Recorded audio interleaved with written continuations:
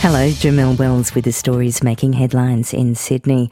The RFS says days of rain are needed to have any major impact on huge bushfires across the state. It's put out some fires in the northeast, but others, like the Gospers Mountain Fire northwest of Sydney, are still burning.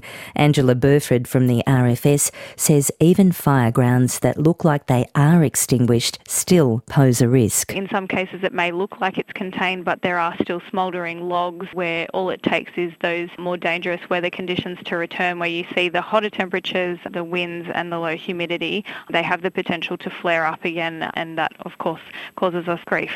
Sydney-siders are being urged to return to the Blue Mountains as the bushfire threat has eased. Glenn Moray reports. The Blue Mountains Tourism Group says Christmas and the New Year period is usually their busiest time of the year, but instead they've seen tens of thousands of tourists avoid the area due to bushfires.